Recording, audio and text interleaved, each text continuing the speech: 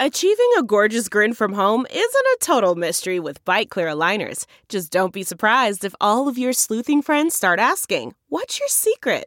Begin by ordering your at-home impression kit today for only $14.95. Byte Clear aligners are doctor-directed and delivered to your door.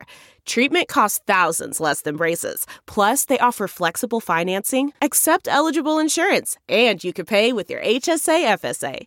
Get 80% off your impression kit when you use code WONDERY at Byte.com. That's BYTE.com. Start your confidence journey today with Byte. Welcome to Money for the Rest of Us, a personal finance show on money, how it works, how to invest it, and how to live without worrying about it. I'm your host, David Stein, and today is episode 119. It's titled, Investing Won't Make You Rich.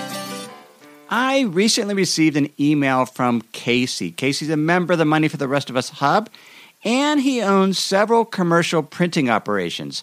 He started in commercial printing as a janitor out of high school, and he says he took the long route to business success. He worked in a commercial printing warehouse, then production, customer service, sales, middle management, executive management, and then in the spring of 2008, as the great financial crisis hit, he used his home equity and savings to purchase a piece of his boss's printing business.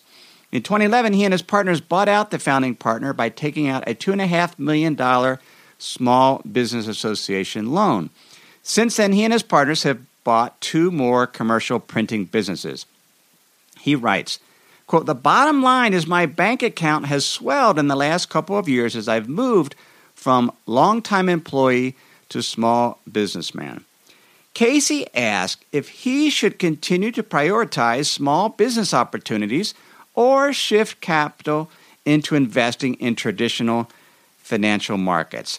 He and his 2 partners are looking at some locally based opportunities, including a beauty trade startup, what he calls a chaotic organic coffee company, and an established printing company. Now, that's Casey. I also met a local business operator here in Idaho. He mentioned how he had lost 40% of his investment portfolio in the market crash of 2008. So after that, he got disenchanted with investing, and he went out and he bought a business that sells snow cones at corporate events. He later bought an elderly care center and is looking at potentially buying into a commercial battery operation. He is convinced he can do better buying local businesses than investing in traditional financial markets. I have another friend, Miranda. She's a personal finance writer, and she also owns her own business. She has no employees and writes for numerous clients and works as a brand ambassador. Her business model differs from the commercial printer and the snow cone entrepreneur in that she values the flexibility to travel and work from anywhere. Now, all 3 of these businesses differ, but they have one thing in common. They all require huge amounts of time to operate. They involve personal commitment and risk to be successful. Owning and running a business is the best way I know to build wealth. Very few people build wealth from investing. Hence the title, You Will Not Get Rich Investing. Even successful investors, such as hedge fund managers, have built the bulk of their wealth not from the actual investment returns, but from the management fees and the 20% cut, what's known as carry, they get of their clients' investment gains. In other words, they built most of their wealth from their investment businesses, not from the actual investing. What is the purpose of the financial markets? It's to preserve wealth, not to grow wealth. And what are we trying to preserve wealth from? From inflation. Preserving wealth means $1 today will have the same purchasing power as $1 10 or 20 years from now. Now, ideally, as savers and investors, we can earn a few percentage points above inflation that will contribute to our wealth, but those few percentage points alone will not build substantial net worth. What builds wealth is having an income stream that is generated in the real economy, either from a business or a profession, and then living below our means so that we can save a large portion of those earnings and profits, and then preserve them by investing in public and private markets. Casey in his email mentioned he doesn't have any type of informational edge to invest in the stock market. And neither do I. And probably either do you. But you don't need a competitive edge to preserve wealth. You just need to understand the math and the emotion of investing. By math, I mean understand the mechanics of what drives asset class returns. How bond returns are primarily driven by current interest rates. How stock returns are driven by dividend yields and corporate profit growth. How real estate returns are driven by rents. In other words, the math of investing involves understanding how a particular security or asset class generates cash flow. Business owners and buyers do the same thing. How does a business generate cash flow? I'm sure that Casey, as he and his partners are looking at these businesses, he's looking at cash flow statements, income statements, trying to figure out how the businesses creates cash flow.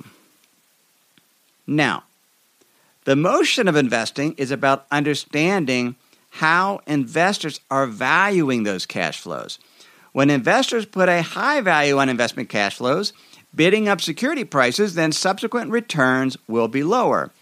When investors are fearful and place a low value on an investment's expected cash flow, then subsequent returns will be higher. And this is that third leg when we talked about the math of the drivers of stock returns. We have the dividend yield, we have the corporate profit growth, but then we have the emotion, the price. What are investors valuing those earnings at? And if that price to earnings ratio is high, then the potential return is going to be lower than when the PE ratio, the price to earnings, what investors are buying, what are they paying for dollars of the earnings? When they're low, then the expected returns will be higher. So we have to combine the math with the emotion. Now, another aspect of emotion is in controlling our own emotion as investors. We need to look at the investment math and the investor's emotional state, and that's what I call investment conditions. When we talk about investment conditions on the Money for the Rest of Us Hub, we're looking at the math, we're looking at the valuations, we're looking at the economic trends, but we're also looking at the market internals, the level of fear and greed, the momentum, the trend. These are the emotional aspects. But we need to look at them objectively and then make investment decisions without getting caught up in the hype and fear that drive other investors into a frenzy or a panic. So to answer Casey's question, what should he do with the capital accumulating in his bank account? The capital he wants to preserve should go into financial investments. That should be investing. His paper assets or his private assets, they can be real assets or hard assets, but that is capital you're trying to preserve. The capital you want to grow, you invest in your business. Now, over the course of one's life, if you have a successful business, you do need to make the transition to preserve some of that capital.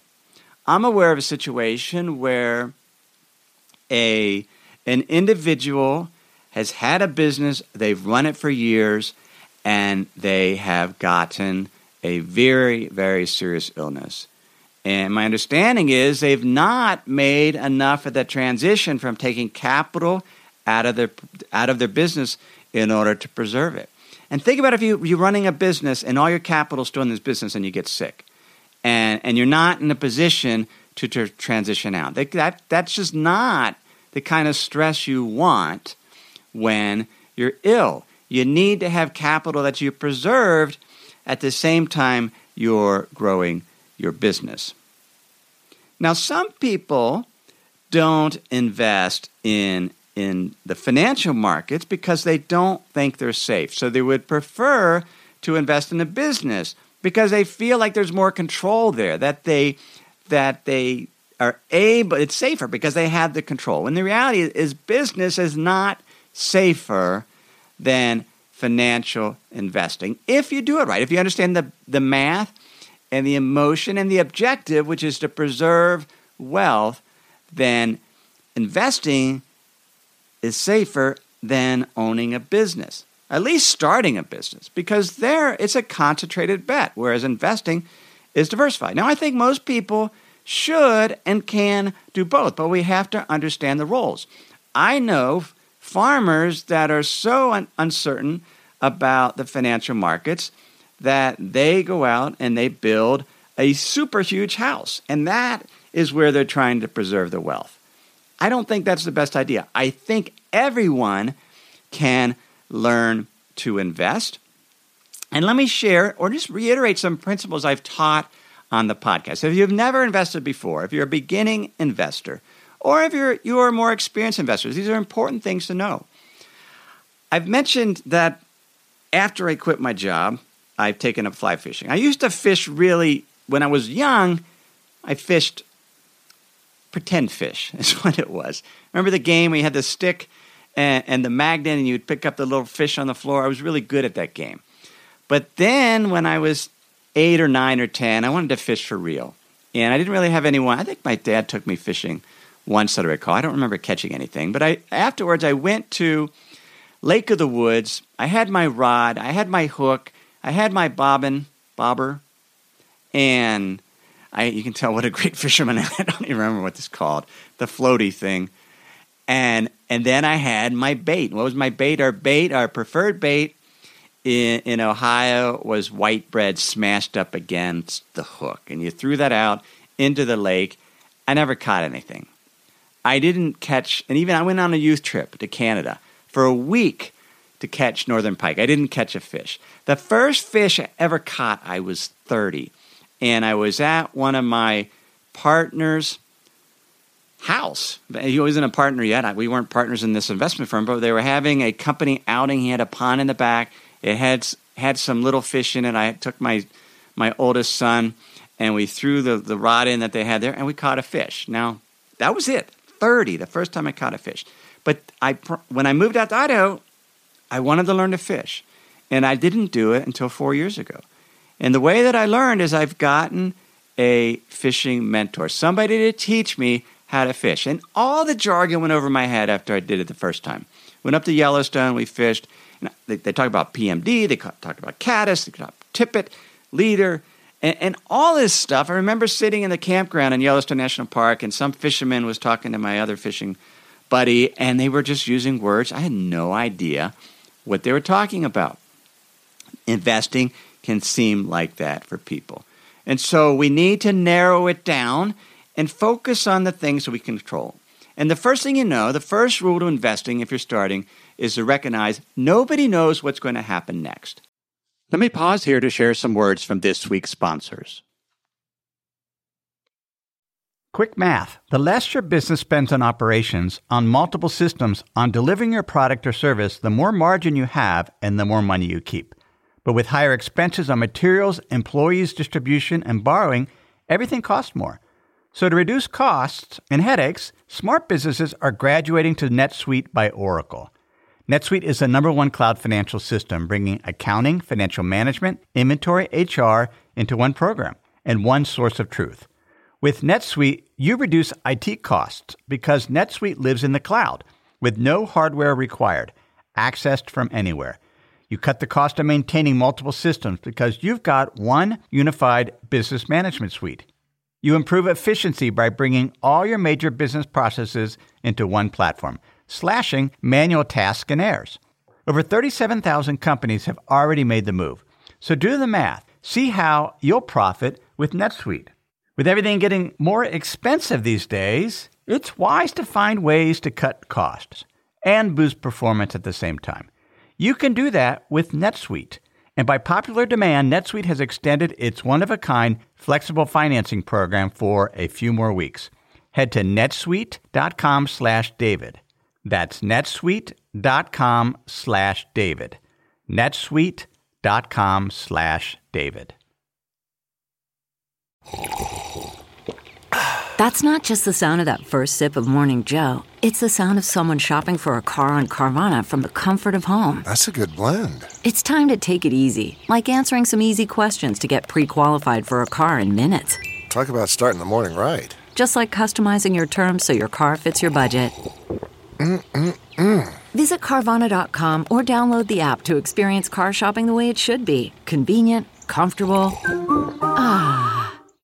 Nobody really has any idea, from the smartest hedge fund manager to the mutual fund manager to central bank chairpersons, Janet Yellen. They do not know. We all sit there blind. All we have is clues. We can look at the conditions, we can look at the math, but we don't know what's going to happen, which means you're on the exact same level as everyone else, because nobody really knows. One of the paradoxes in investing as a professional investor is all my clients, and when you go out and hire somebody, you assume they know what's going to happen in the future, but the reality, they don't.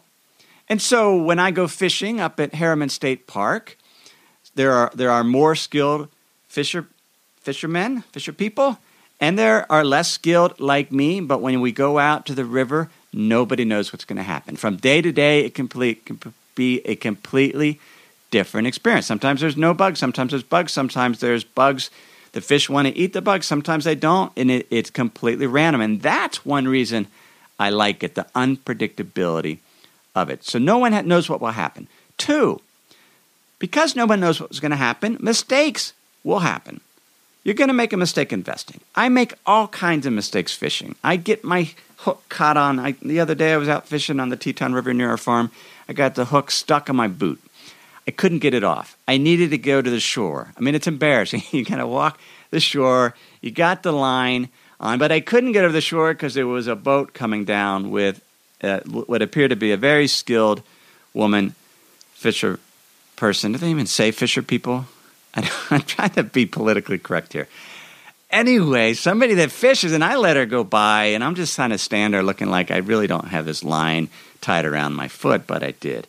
Let her went by, and I got it. But you make mistakes fishing, and you're going to make mistakes investing, and everyone makes mistakes. And professional investors, they don't like to admit them, but that was my favorite question. When I would go and interview a hedge fund manager or some other investment manager that we were researching, I like to talk to them about their mistakes so that, and give me an example of a mistake. What did you learn from it? And I'd like to see the transparency, because everyone makes mistakes. You learn to forgive yourself and you move on.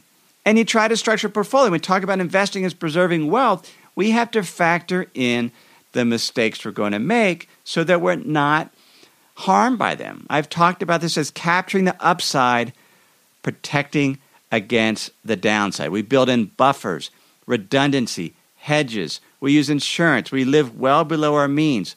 We keep our debt to a minimum. These are things we do in order to protect ourselves against extreme events and mistakes we might make.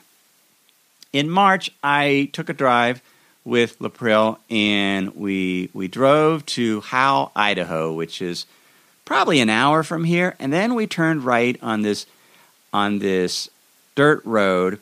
It's called the Little Lost River Highway, and we went for probably another hour, and we found this pond. We hadn't seen it before, but it was a hot spring. And in this pond, and there's snow all around, because this was March, so there was still clumps of snow, there were tropical fish that people had put into this hot spring, and they were flourishing, these fish. And so we wanted to show our daughter and son this a month or so later. So we went up there, and I took my Tenkara fishing rod because I thought it'd be kind of fun to just fish to see if you could catch a fish with a fly. And I did. But you're never going to catch a big trout or even a small trout in this hot spring because conditions matter. That's the third thing you need to know about investing. We have to know what the conditions are. And if the conditions, and we talk about condition is what can you earn investing based on current conditions? And that takes us to the fourth rule, which I've already talked about, the math and the emotions. That's what we should focus on. We recognize that nobody knows what's going to happen. We're going to make mistakes, that we need to understand what the conditions are. And by conditions, we're looking at the math that drives returns to help us formulate reasonable expectations. And we need to know the emotions. What are investors thinking? How exuberant are they? How fearful are they? What about our own emotions? And then we take all those and we focus on asset classes. That's what I focus on. Now, there's all kinds of ways to invest. I've been going back and forth with a listener, Alan, and he is investing in individual stocks. And he's having a ball at it, enjoying it, and learning. But I don't like to invest like that because the more specific the prediction when it comes to an individual company, the more likely I'm going to be wrong. And I don't like to invest in it because I don't want to spend all the time doing that. I would like to focus on the drivers of asset classes, understand the math and the emotion of asset classes, and then implement through exchange-traded funds or an index fund, sometimes an actively managed fund or a closed-end fund. But it's asset class focus. And that's how I invest. And so if you're afraid to invest, and so afraid that you would rather take the risk in buying a business because you're afraid of the markets, then focus on those 5 things. And then perhaps what you need is a guide. Listen to podcasts like this. Perhaps maybe you hire a financial advisor to kind of walk you through or to teach you. Perhaps you become a member of the Money for the Rest of Us Hub, where I serve as a mentor and a guide. If I hadn't had my friend Dick to teach me to fish, I'm not sure I would ever learn because I'm still learning, and sometimes I still feel like I'm in over my head. Casey in his emails said his use of the podcast and the materials in the Hub tends to involve binge listening. He's gone for months without listening, and then he'll get caught up over the weekend while he walks his dogs or drives to sales calls. He says he's focused on his real life, family life, work life, and then occasionally on his investment life. Yet he says that the theme of the show and on the Hub of money, how it works, how to invest it, and how to live without worrying about it seems to fit well with his stage in life. His insight keeps him connected to the economy and, as he says, offers some insulation from the furious calls to urgent action from market networks or doom and gloom forecasters. So he says, when I'm about to question why I pay a few $100 a year to the Money for the Rest of Us Hub, I actually listen, and I'm very appreciative of the work I do. Then he asked me an interesting question. He says, I hope your business model is working for you and is still worth your time and efforts. I'm glad you don't muddy your advice with sponsorships and ad. And it was interesting that he talks about a business model. And about 6 months after I started the show, one of my former business partners said a similar question. He said, how's your business doing? And I thought to myself, I don't have a business. I just do a podcast, and I like to teach people about money and investing. But as I've done it, I realize, yeah, I have a business, because a business is something that helps you grow your capital over time. The investing is what preserves it. Businesses and the cash flow grow it. And so, yeah, Money for the Rest of Us is a business. And even though I'm primarily retired, it's a business because I get cash flow from it, and I'm rewarded by my efforts. And so one of the things I'm releasing this week, and back in episode 33, I did a video the show was on Retire Early, Mind the Gap. And I introduced a spreadsheet that members of the Free Insider's Guide got. And if you're not a member of the Insider's Guide, you can still get this spreadsheet. It's in the introductory email that you get, and you can get that by going to moneyfortherestofus.net. Sign up there on the homepage. Or if you're a U.S.-based listener, you can just text the word insider to the number 44222 and get signed up. But there I introduced this concept of Mind the Gap. And the gap is your annual return on your portfolio or on your net worth, less the inflation rate, less your annual spending rate. And so what percent of your portfolio or net worth did you spend that year? Now, this is a calculation if you're retired or early retired, in my case. And so you're looking at the gap. And so I actually this weekend, I took that spreadsheet and I calculated what I've spent of our portfolio. I quit my job 4 years ago. So first I calculated the investment return I've earned over the past 4 years on my net worth. And I calculated inflation. And then I looked at what I was spending of the net worth. And you know what? I had a gap. It was negative. I was spending more than I'm earning after inflation. Now, part of that is my former company is still paying me every year. But when I see that, what I did is I went to the hub, to the tools, and there's a spreadsheet on there where you can calculate your expected return of your portfolio. And then I factored in some of the next few payments I'm getting from my company, and then I figured out, okay, now here, this nest egg amount, and this expected return, and this spending rate, which now was closer to 3%, and this inflation, now what's the gap? And what I did, if you look at the spreadsheet, I wanted to see how many years my portfolio would last if I didn't earn another dollar. And this is a calculation I think everyone should do as you anticipate retirement. What can you earn investing? You have to have a realistic expectation and know what that number is. And what are you going to spend? And if you assume 2.5% to 3% inflation, you can do a simple spreadsheet, calculate how many years your portfolio will last. And I would encourage you to do that. That's part of understanding the math of investing, and it helps us get control of our emotion. It helped me feel better just going through the exercise. I hadn't done it in a while, and I realized that we're going to be okay. We're going to be okay. So you can get that spreadsheet by joining my Insider's Guide. That's free. It'll be in the email. Or if you're a member of the Money for the Rest of Us Hub, I'll be releasing a hub version of the spreadsheet and a video that describes it in more detail how to implement it, and that'll be released this week. You can get more information for that at moneyfortherestofus.hub.com. Now, business involves taking risk, even if it's a snow cone business. I mean, I saw this man's, the infrastructure he had. I mean, he had to put some capital up to invest, and there's risk, even if you're a solo business like me or like Miranda. And one of the risks I'm taking is I'm actually in the process of developing an app. I'm not going to develop myself, but working through my family members that are involved in the app development business, working with a development team. But part of business is getting iteration with your customers, shipping stuff and getting feedback. And the whole hub and the podcast to that extent has been a question of shipping, getting feedback. And one of the feedback is people want to be able to listen to content on the Money for the Rest of Us Hub and the podcast. Well, the podcast's really easy. There's a podcast app. But people want a podcast app for the hub content. And so that's a risk I'm taking. And I've gotten feedback. Don't do an app. It's a pain in the butt. But I think that it's something that will be of value and a convenience to my customers for my business.